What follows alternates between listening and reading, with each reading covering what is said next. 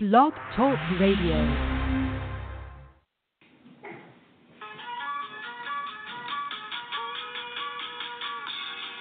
Welcome to the ITalkCredit radio show with your host, Ira Royal, using financial literacy to inspire, motivate, and empower people to set and achieve goals in all aspects of life.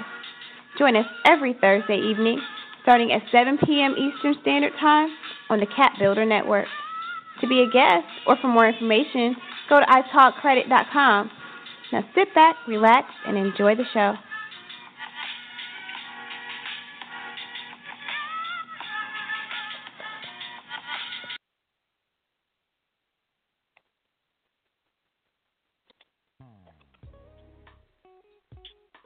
Welcome to the ITalkCredit radio show. This is your host, Ira Royal.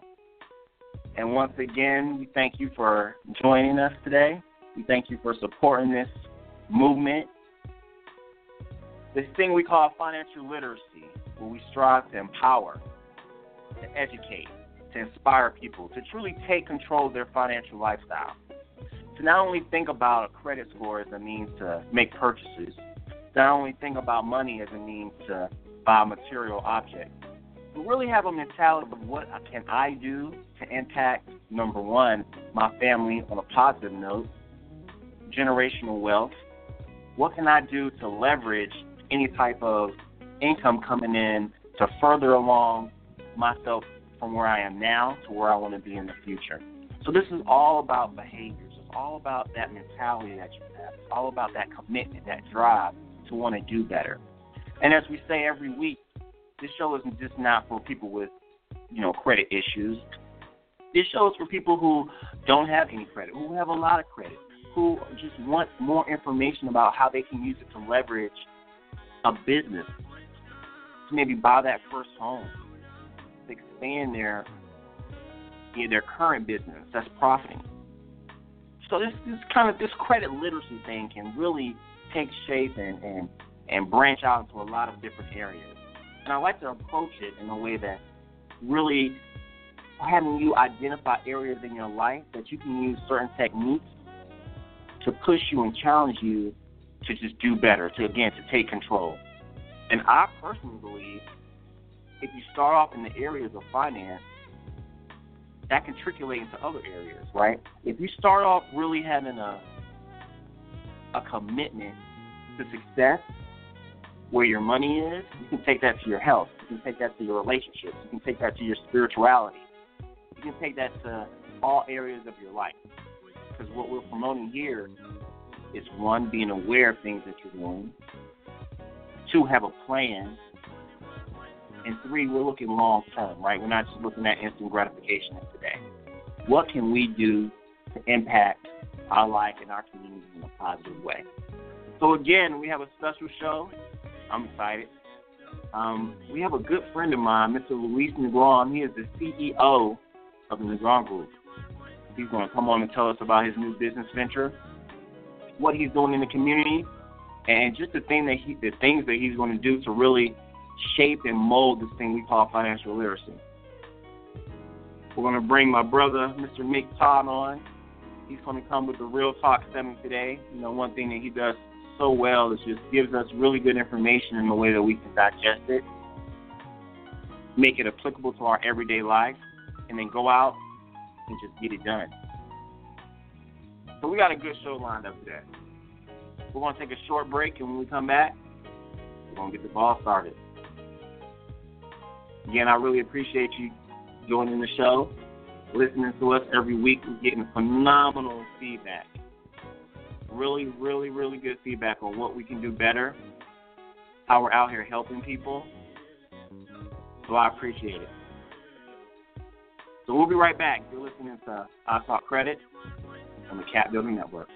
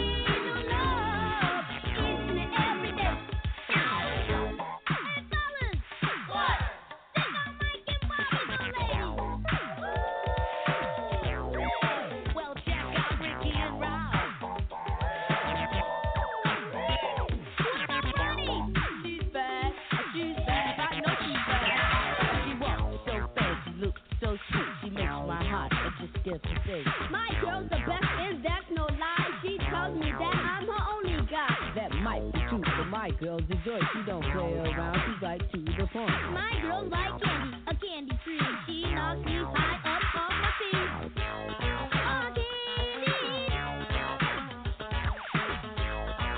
looks so sweet.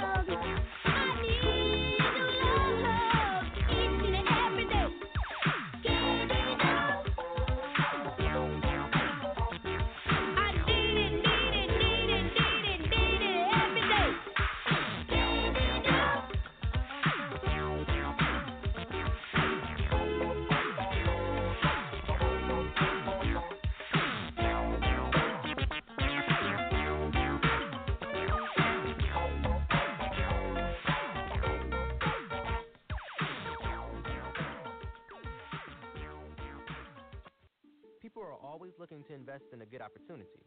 So what if you could invest in the future of kids, like a stock? Not the kind of stock that's about making money, but a stock for social change called Better Futures. With your investment, it helps students like me go to college.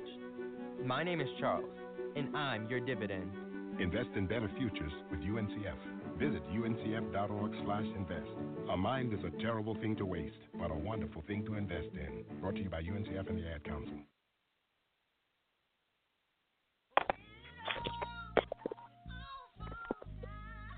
Welcome back to the show. This is your host, Ira Royal. You're listening to the ITalkCredit radio show on the Cap Builder Network.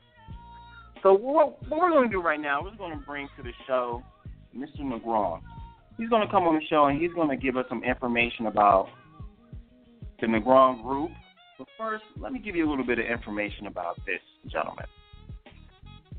So he has over 10 years of just public service, really focusing on outreach programs, education, and financial literacy.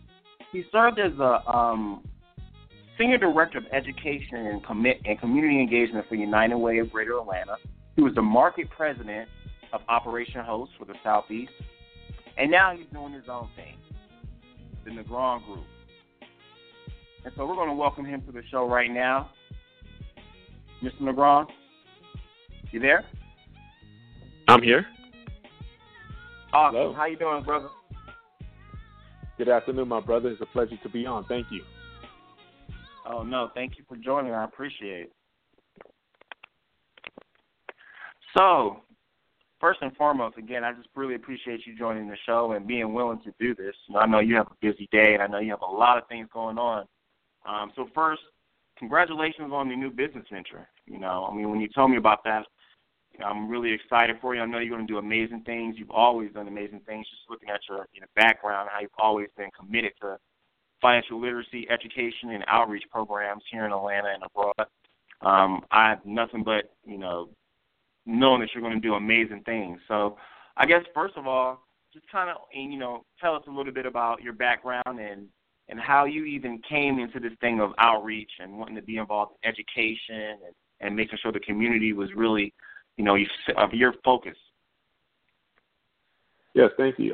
Well, I'm originally from Oakland, California, and the community engagement was birthed in the city of Oakland when I turned about 16 years old. I was working with at that time what was known as the Omega Boys Club was formed, and I was doing volunteer work with them at that time. That led me to work with the Children's Defense Fund at that time when Marion Wright Edelman was doing her Black Community Crusade for Children in the Black Student Leadership Network. And she had started what was known as the Freedom Schools in the community, in the different communities. Oakland was one of the communities that was being used at that time. And Urban Strategies Council at that time was led by Angela Glover Blackwell, who now runs Policy Network. And I was just blessed to be one of the young people to be in the mix. And at that time, I had gone to college. I was at Morehouse College, and I went back home to serve as the director of the Freedom Schools. We had trained at the Ella Baker Training Institute because we had just purchased the Alex Haley Farm in Clinton, Tennessee, and went through the Ella Baker Training Institute and instituted there, and really learned about the civil rights movement, the Freedom School movement, and what was happening, and how to do, basically at that time, how to transform communities using college students to go back and do what's known as community engagement as we know it today, but to put it into form in the early 90s. And that really was the birth that I had of the conception of this is what I want to do for the rest of my life. From there, it took off. I just when I graduated Morehouse, I was able to get into higher ed and use that background of grant writing and skills and building communities and took it into higher ed, where I worked in higher education at Morehouse and at Clark and as a Spanish professor, but then I got into administration and went on to work at Gainesville State College, where I was one of the founders of the Office of Community Outreach and Development for Hispanic students, and really put to work my community development skills where I really looked to bring undocumented students and Hispanic students into the fold into higher education. And that really put me on the map because that's when I had the opportunity by Dr. Kaufman, who was then the president of Georgia Gwinnett College, was the new college started here in Gwinnett County, and that was back in 2005 when I came on board as one of the first 20 staff people and the first brother on staff to be on there with them to form that. And we were unaccredited and getting it going and not saying, starting a college from scratch. What a better way to be an entrepreneur, and how to do the community engagement and fund development all from scratch. And that to me was a really fun time. I built the college from 166 students with the help of the staff. I hired the admissions people, the community engagement, the minority outreach programs, the Title III funding, and really built it up to when I left, it was at 8,500 students. And at that time, I was blessed to work with. Go ahead. No, I just say, wow, that's absolutely amazing. Go ahead.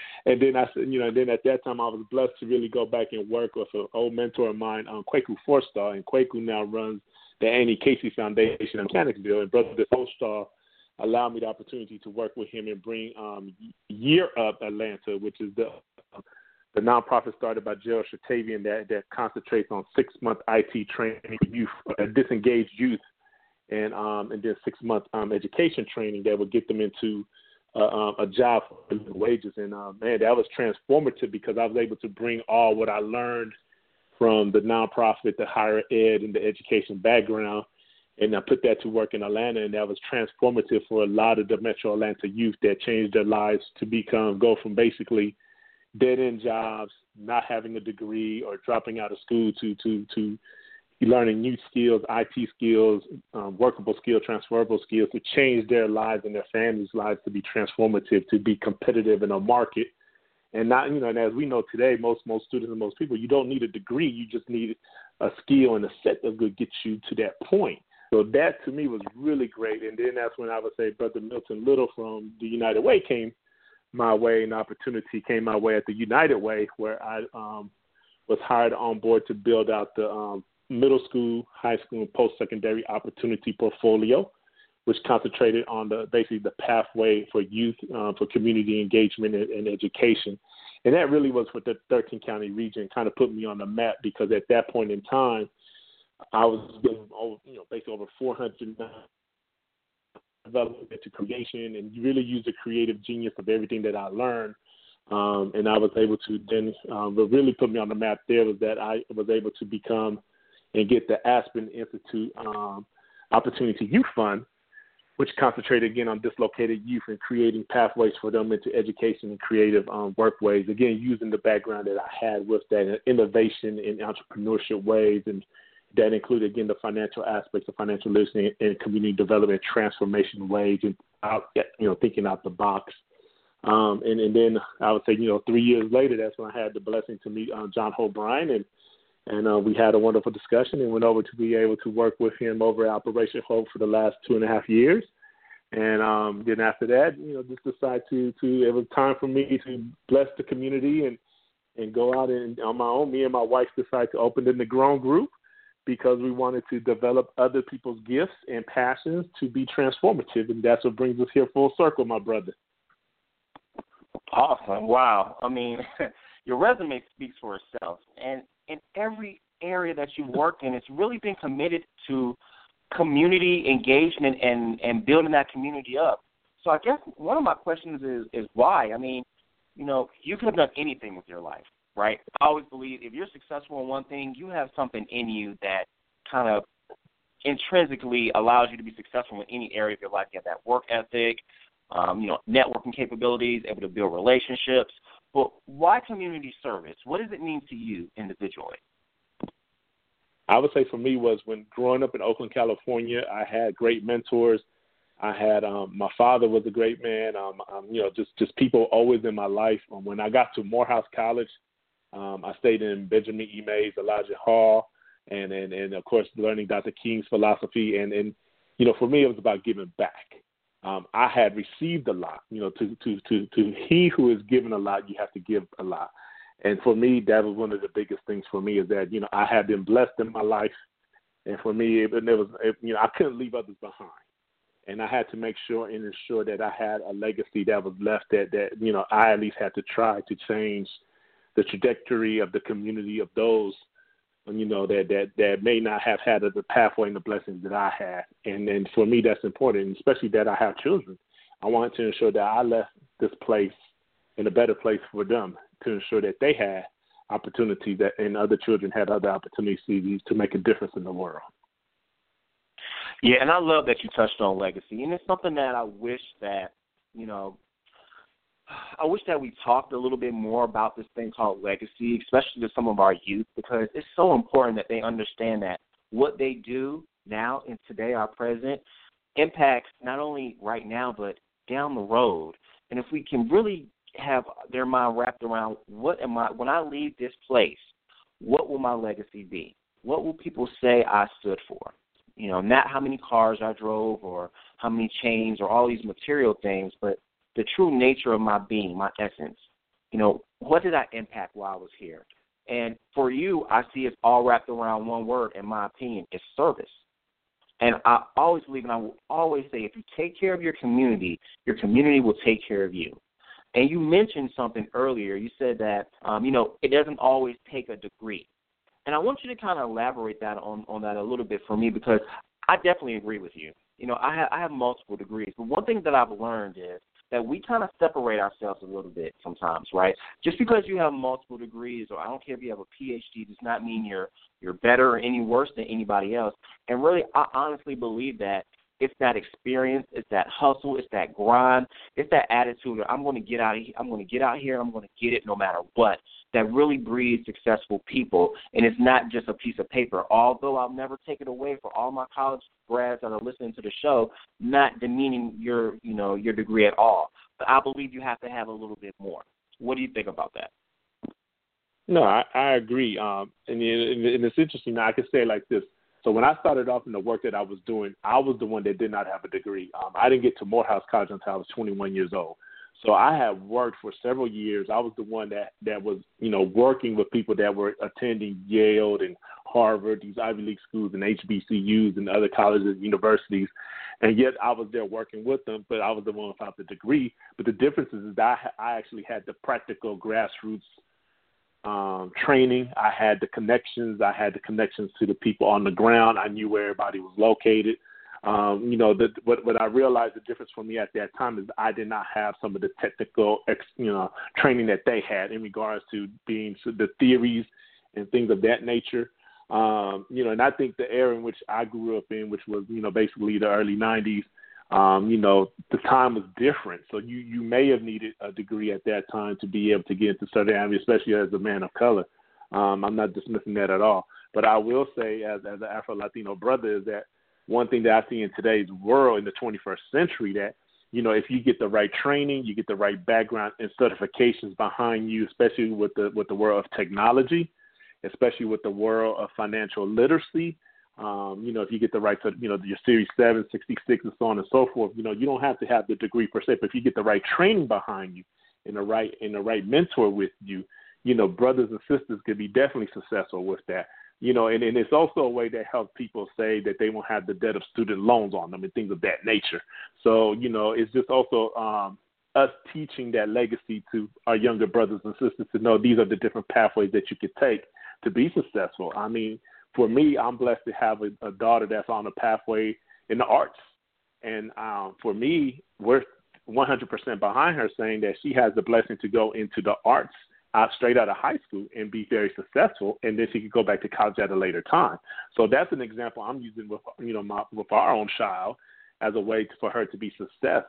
So like I said, sometimes in today's world, you have to be able to be creative to support brothers and sisters in a way that's going to make them successful, especially when we look at the systematics of how education and things of that nature do lack in certain areas of our cities and countries. So access is limited. There's inequity in access to education. There's inequities in not ability for access for technology and things of that nature. So those are real issues we have to talk about and be straight up with. I'm from the Bay Area, so I was blessed at an early age to have one of the first Macs, first IBMs and things of that nature. But that was because I was in an area where Silicon Valley was booming. But, when I got to Georgia, it was a whole different world.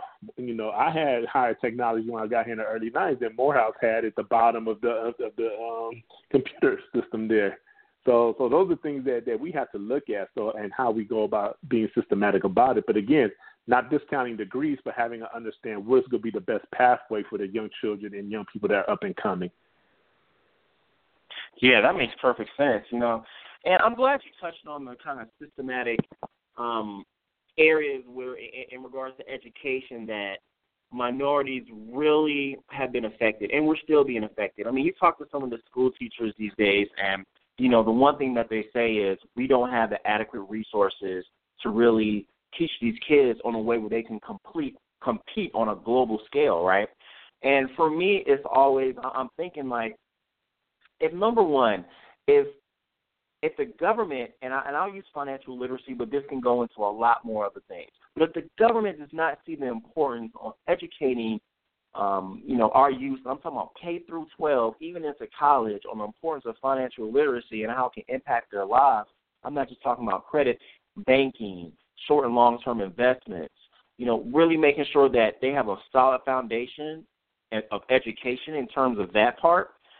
I feel like you're doing them a really big disservice when you're not educating them properly on things that they're going to face immediately after school or they're facing during. So I definitely agree with you that a lot of these kids that are in school, are not being educated properly, and when they come out, it's like they're already behind the eight ball. And I know that you have worked and are heading an organization right now where you're trying to really go in there and change that. So talk to me a little bit about, different things that you see that, not just your organization, but just anybody can do to help this, I want to say, war on education, where we can make sure our youth are being educated properly. I would say one of the first things that we need to do is definitely be educated on our legislative and policies that are within. You can start at your local level, your own school system, your own school board, understand the policies that are being instituted. And I would say also look at the fact that here we live in the metro Atlanta area, so you have to look at both what's known as your urban school district and your rural school district, because both are being stressed. And you have to look at the encompassing of what's happening to the children on both ends of the spectrum. And the other part is also to look at how the education policy is being shaped from the federal level to the state level to the local level, and how children are being pushed in regards to, if your child is not going to be either an AP or honor courses, what's left? Is it going to be a general diploma? Is it going to be a technical diploma? And really, what pathways are going to be then available for those children at that time? And what avenues are going to be open? What jobs are they going to be available to get and receive? What are the competencies are they going to have? And then, we also got to be realistic about it, is that unfortunately some parents that we are dealing with and some of the guardians that we're dealing with are also, I would say, have a certain educational aptitude that we also have to assist and work with also within their general. So for me, it's a holistic approach. So when I go into the community, you have to look at the whole community, the history of the community, and the spirit of the community. So we'll be able to have a better assessment of how to deal with it. And I'm not, and you can't put the blame all on the government. Sometimes the blame has to be on ourselves, also on ourselves, because sometimes the advocacy and the voice could have been misdirected or been misled.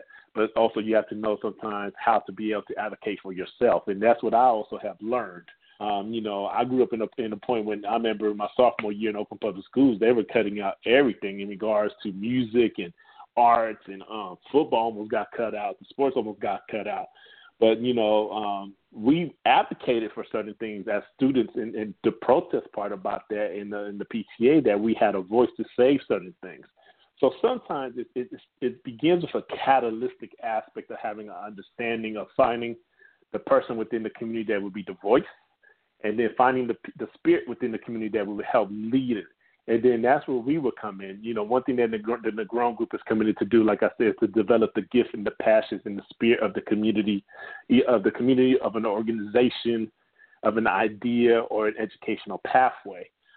I guess for me, I could say that, me and my wife and our business partner, Rebecca Jean Baptiste, we all have been blessed that we have 20-plus years of experience within all those realms of education and organizational development, community development. So we know and can see it. And the biggest thing is that, we don't have to lead it. We can help build it from behind the scenes to help the people have an understanding of these are the components of how you make it happen. Wow. Yeah, it's very much needed. I mean, one thing when I see some of the schools, some of our urban schools, I agree with you. They lack leadership. I personally believe that we have a lot of parents that are kids themselves, right? And so, in my opinion, it's easier for you as an administration to come in and really just say anything you want to say to those, parents, or, if they're not involved and they just kind of, leave you to the wayside, they're not challenging you to do anymore because, one, maybe you're young, and two, they know that, hey, this person might be a single-family home, they're doing the best they can do. But I just know I remember growing up, right, and the administration was a lot more direct and a lot more forceful for people to be engaged in the schools, for parents to be engaged in the schools. And I'm not an educator, right? So I'm not saying it's not even like that. I'm just speaking from my past. Parents, teachers will call the parents, hey, you need to be at school on this day, or, this event's going on. We really need your help. We really need your support. And you really see a lot of parents come to the school and actively involved. And I wonder, have we lost that kind of in this, have we lost that to where we have so many youth that are having kids and are working multiple jobs and they're trying to make it through, that we're just leaving the school system to teach the kids and the parents aren't as involved? And I know that's something that you could come in, your organization come in to help. But I guess what my question is to you is, how do you think that changed over these past generations? And what must we do to kind of change it back from, the school is a glorified daycare to the school is actually a center to help educate? Well, very good analysis. I would say, first of all, you have to first start and claim your community, number one. And then number two, once you claim your community and the community stakeholders, then you build it from there to claim your school, claim your streets, and the political action powers within there. It starts with dignity. It starts with an understanding of pride. It starts with building the spirit. It starts with working in collaboration then in regards to the community, church, school, and the action. It's really, it's not it's something that's not just going to happen overnight. This is something that we're talking about is systematic change. And sometimes you have to change the behaviors that have been ingrained generationally within the community. So this is something that is lifelong and things that take a long time to change. I can use the neighborhood I grew up, for example. It's really ironic. The Oakland Temple area is now the hottest zip code to live in. It's totally gentrified. It's the techie area to live in. It's the foodie area to live in. But when I was growing up, it was definitely the crack-infested area. You wouldn't want to be seen going there. It was a heavily drug-infested area. It was a very hard time to live there. But, that was home. So in a matter of, 30-plus years, you see the transformation of what happened. But, I would say what happened there in Oakland was the fact that Prices got high for rent and everything in Frisco, which drove those techies and those and people to be able to come over to Oakland for more affordable living. So that drove the prices in the area to be cleaned and different. You see what I mean? So, you know, you kind of see that happening in the Metro Atlanta area. The areas try to live in walkable, livable communities. But at the same time, you also got to look at those that have been entrenched and living in those communities for generations, and you have to either look at the displacement of them, or you have to look at how they will stay and be able to be integrated within the transformational aspects of those communities. So, again, you have to look at meeting the community where they're at, building up for dignity, putting the components together, finding the wins, and moving it forward. I like that you said that, and truly understanding that it's not an on and off switch, right? Like you said, it's going to take time, it's going to take patience, it's going to take collaboration from multiple different organizations. And I love the way you said that it's not just a government problem. And I said this on our last show, that we really have to move from a society to where we're looking for people to do something for us, right? The government, I personally believe we need to get back to a place where we take care of our own communities. Like, it's our job to make sure our kids are educated. It's our job to make sure our communities are safer. It's our job to make sure our communities are clean. You know, the government's there, and they definitely have skin in the game, but we have to take pride in doing that. And you keep referencing the word dignity and pride, and I love that because we need that sense of dignity instilled back into our communities. My dad grew up in, like, the 1930s, and one thing that he would always tell me is, you know, a child could not walk down the street and cut up, and somebody would not say something to them. And that's because you have people in the community who know, like, you're not going to act out in here because you represent us type of mentality, right? And I think we kind of lost that over the years, and I hope that we kind of go back to that whole notion of it takes a community to raise a child, you know? I do agree with you. No, thank you for that. No, I definitely appreciate it. I want to pose a question to you, right? It's not a wrong or right answer, but I've had a couple of debates about it before. What are your feelings about the state coming in and taking over schools? And we've kind of seen a couple of bills try to come up about states coming in and taking over low-performing schools, taking it out of the hands of the community, and really governor or mayor kind of putting in place certain people.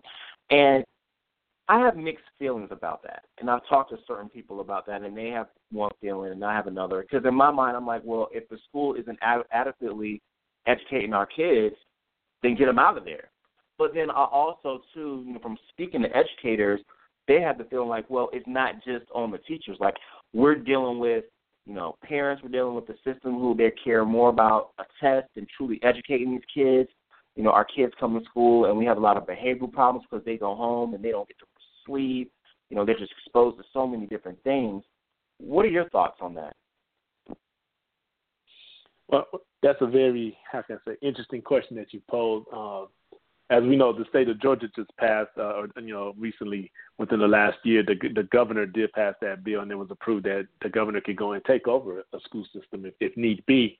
I could give a prime example. I could talk about the Oakland Public Schools. The Oakland Public School system several years ago was actually taken over by the state of California and had an appointed person to oversee it. The ironic thing is that they went in, they supposedly cleaned up the system, then they hired a superintendent. That superintendent then left, and then it went back down, and now the state is taking over it again the second time. I do feel there needs to be oversight over systems. That is correct, because you need checks and balances regardless. That's just a system. It's money. It's state and federal funding that are coming in. The other part is you have to look at the holistic aspect of the grassroots also. Is the community really being serviced the way it is? Is it just all first-year teachers there? Is the first-year administrators, are they receiving the adequate, information? Is the school really funded the way it should be? Are the right services there? So you have to look at it from different perspectives. And I would say, unfortunately, a lot of the school systems or the schools that are going to be taken over are not truly funded at the level they are, and not truly managed at the way they should be. That's what I've seen in my experience. I can't speak for all other ones, but that's what I've seen generally here. I would say in Georgia and in California and the places that I've been, that's what I've seen. But I can say to the credit of those that have done the turnaround and they have worked hard for system-wise because, the unfortunate people that lose at the end are the children, because the children are the ones that are being displaced. Teachers are being, let go. Their educational system and journey is being disrupted in a way that is detrimental to them as well as to the community and the parents. So I do think that, if a state or a system is going to take over, they need to look at it from a holistic point of view with the children in mind and what's in the best interest for them, and not dollars at the end of just taking over a system. And it's a very sensitive and hot topic. But at the same time, that's why you had a slew of charter schools and private schools opening up all over the state and all over the country because of that, and also waivers for people to take their students out of these schools and put them in other schools, school choice. But at the same time, unfortunately for parents and families that cannot leave, that leaves them in a position where, they have to be there and stuck in that situation. So we have to find better ways to be able to support them and ensure that they have an educational pathway that's going to not be as disruptive for them. That's right, and that's where your organization comes in, correct? That is correct. Yes, sir. That's correct. Talk to me a little bit about what you're doing in the Hispanic community in terms of financial literacy and community development, because I know you're very, very passionate about that because, that's a part of your ethnicity. But talk to me a little bit about exactly what you're doing and what's your goal.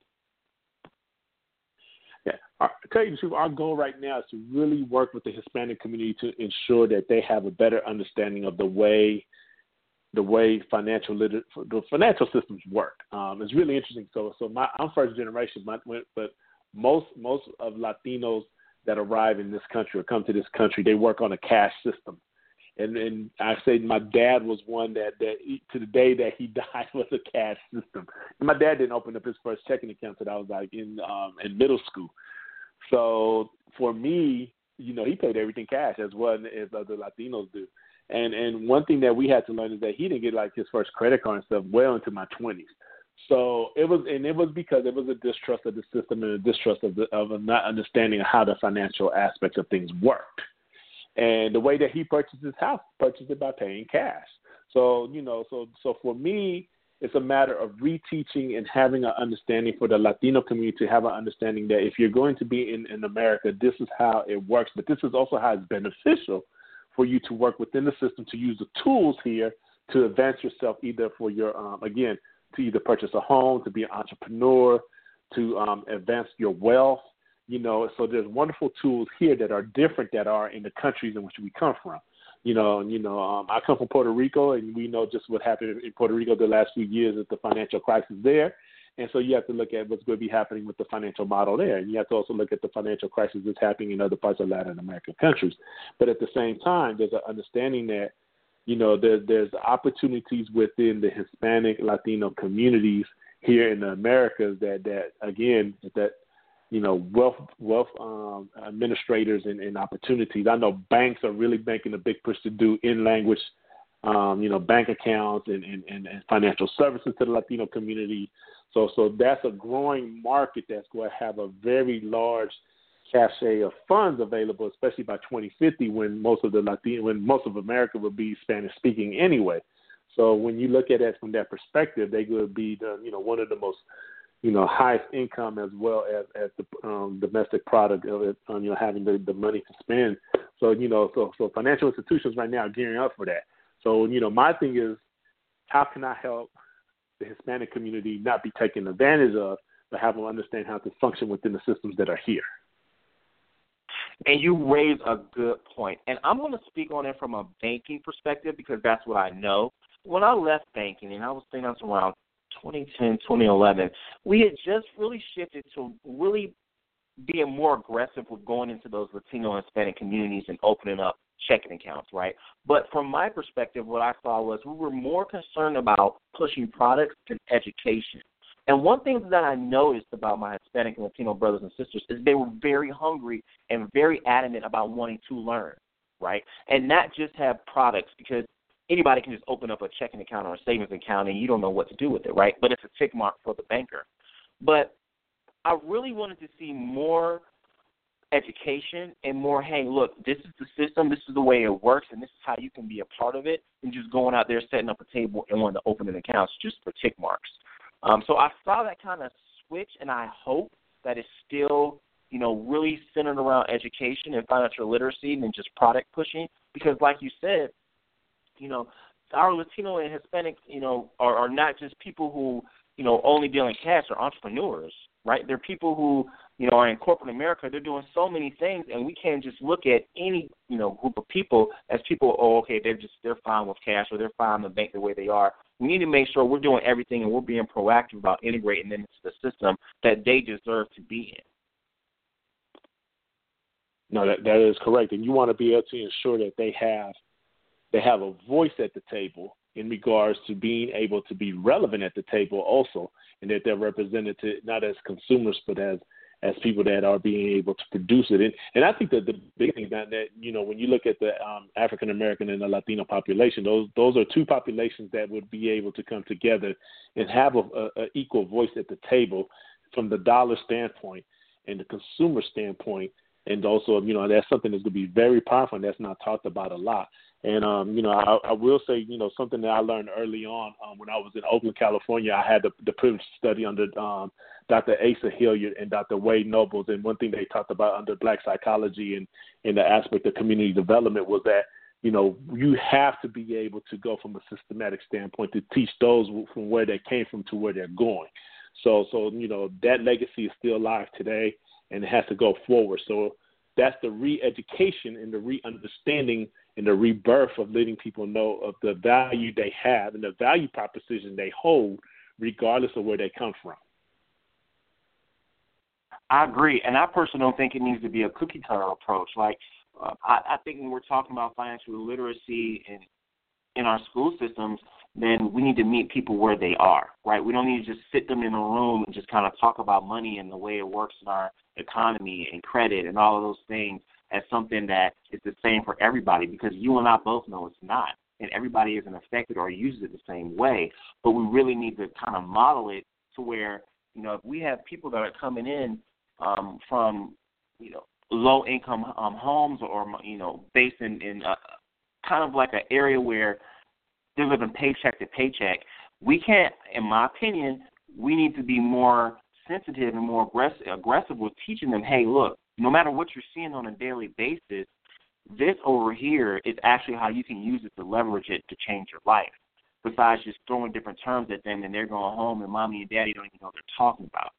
I think that should not be a cookie-cutter approach, but we need to be sensitive of who we're talking to and model it to really make the biggest impact. No, I do agree with you on that. That is true. But, again, it's a matter of us having the voices there, and also to be, how do we get people representative? And again, I think that starts with helping our youth and helping the young people have a creative and aspect to be able to learn now, the financial dignity, the aspect of financial literacy, the aspect of development of education, and to put them in a way, in a framework that they have an understanding that they have the value proposition they need to go forward, and that they matter in value. So if they have an understanding of that as youth, as they grow into adulthood, they also have a better understanding of the value of the dollar in the sense that they make. That's right. That's right. And like you said before, it all comes full circle. But they really have to have that strong foundation and that fundamental education, I think, personally, that really challenges them to really continue that education process. Like, you can't just stop in school. It has to be something that we continue outside of the school system, whether it's parents, whether it's some type of community advocacy group, whether it's the banking system that goes out and teaches people and brings it to them. Like, it has to be a holistic type of learning scenario, so they're not just getting in one place and then forgetting about it in all areas of their life. So I definitely agree with you. I could sit on here and talk to you all day. I really appreciate the knowledge and experience you bring to these topics. And these are conversations that, the listeners and even myself that we need to hear. It's not just about your four walls in your home, right? It's a whole community. It's a whole system. It's a whole, just war out here that we're dealing with to make sure at the end of the day, people are educated correctly and have a fair shot. right? And I'm not talking about a color of your skin or where you come from.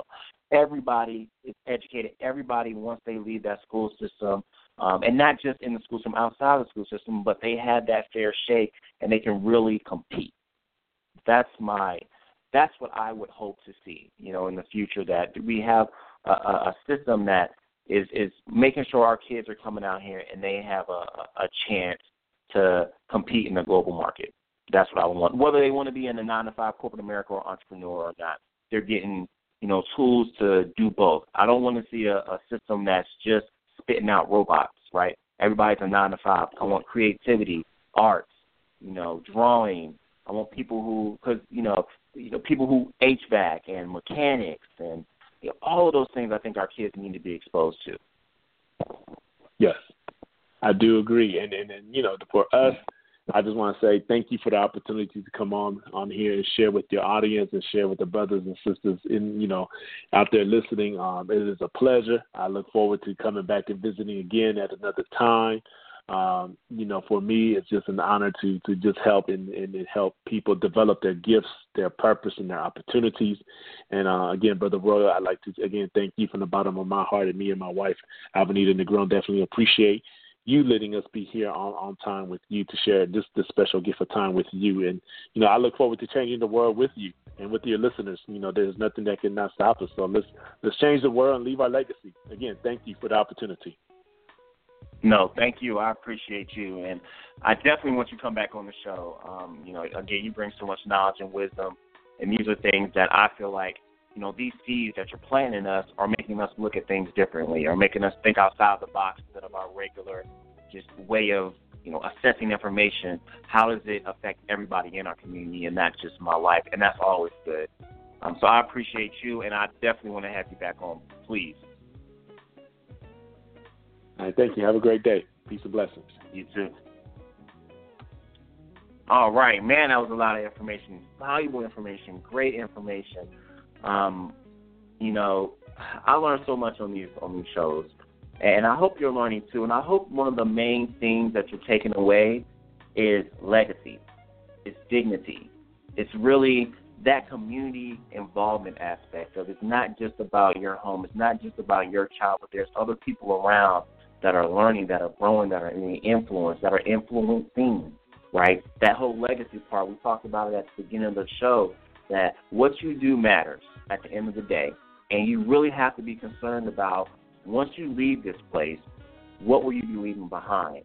What will people say about you? What will you be leaving behind in terms of finances, life insurance? Are you making sure that your kids or whoever's coming behind you will be in a better position than you are? I know for me, that's something I constantly think about, that when I leave here, I want to make sure my children are in a better place than I was, right? And I always tell people there's no guide to being a parent. There's no book to being a parent other than a person might say the Bible. But I believe it's our job and it's our duty to make sure that when our time is expired on this earth, that our kids are left with something that they can grab and grow, right? Making use so that their kids will be better off. I think that's our duty. So, man, I feel energized. I feel motivated and empowered to really just get out there and educate any way I can. And you can do it, too. You don't need a degree. You don't need, any type of fancy paper to get out there. And if you're passionate about, banking, if you're passionate about teaching people how to use credit, if you're passionate about leadership and development, go to those schools and say, hey, look, can I do a class to the parents? Can I do a class to the teachers and really just educate them on what my expertise are? You can do that. That's called giving back. That's called caring about your community. And you don't need an organization to back you. You don't need anything to do that. You just need that drive and that will to want to make a difference, right? And that's what I love about Mr. Negron. Like, he has shown time and time again, each one of his career paths, that he's in it for the community. He's in it to make a difference. And that's what I aspire to be. I aspire to be someone who comes in and who just wants to be a person of servitude. That whatever I do, I want to be able to impact other people for the better, to make a positive impact. And so I challenge you. We always challenge on this show. I challenge you to, whatever you're passionate about, go out and teach somebody. Each one teach one, right? Go out and teach somebody something. Go out and take a kid by the hand and mentor them. because you're not only helping them, but you will also help yourself as well. You'll learn just as much from that experience as they will. And again, you don't have to have multiple degrees and a shirt and tie and, a scholar to do that. If each of us takes a child or a youth and our main goal is for them to be better than us, that in itself will impact generations to come. And I believe that's our responsibility. So, man, that's it. That's the show for today. Ms. Negron just came through and just gave us a lot of good information. And I really want you to check out what he's doing in the area. I mean, he's local in Atlanta, but I know he also works in California as well, and I believe Alabama too. So we're going to definitely have him back on the show, and we're going to get more information about where he's at and how you can, if you're in the school system, how you can tap his organization to potentially come in and do some of those things which he's talked about. So we're going to wrap up the show now. I appreciate it. I think we covered everything that we needed to cover today, and I think we're going to come back next week strong. We're going to have more guests on here telling you about what they're doing in the community and how they're impacting people's lives and how they're making a difference. So if you're ever interested in coming here and telling people about what you do and how you're making a difference, please contact me at ira.royal@italkcredit.com. That's ira.royal@italkcredit.com. You can go on the facebook.com/italkcredit to be a guest. This show is about people. This show is about you. It's about making sure that we have access to the information that can really help shape and mold our lives. That's what Death to the Score is all about. We throw that around all the time. It's really about focusing on awareness, behaviors, and commitment, and the things that we do on a daily basis to shape us, who we are. So everybody have a wonderful day, a wonderful night or evening, that is, and I really appreciate you supporting this show. We'll be doing bigger and bigger things, so just, be patient with us. And just stay tuned because we got a lot of good things coming up. So I want everybody to have a wonderful night. And check us back out next Thursday, 7 p.m. on the Cap Builder Network. Thank you.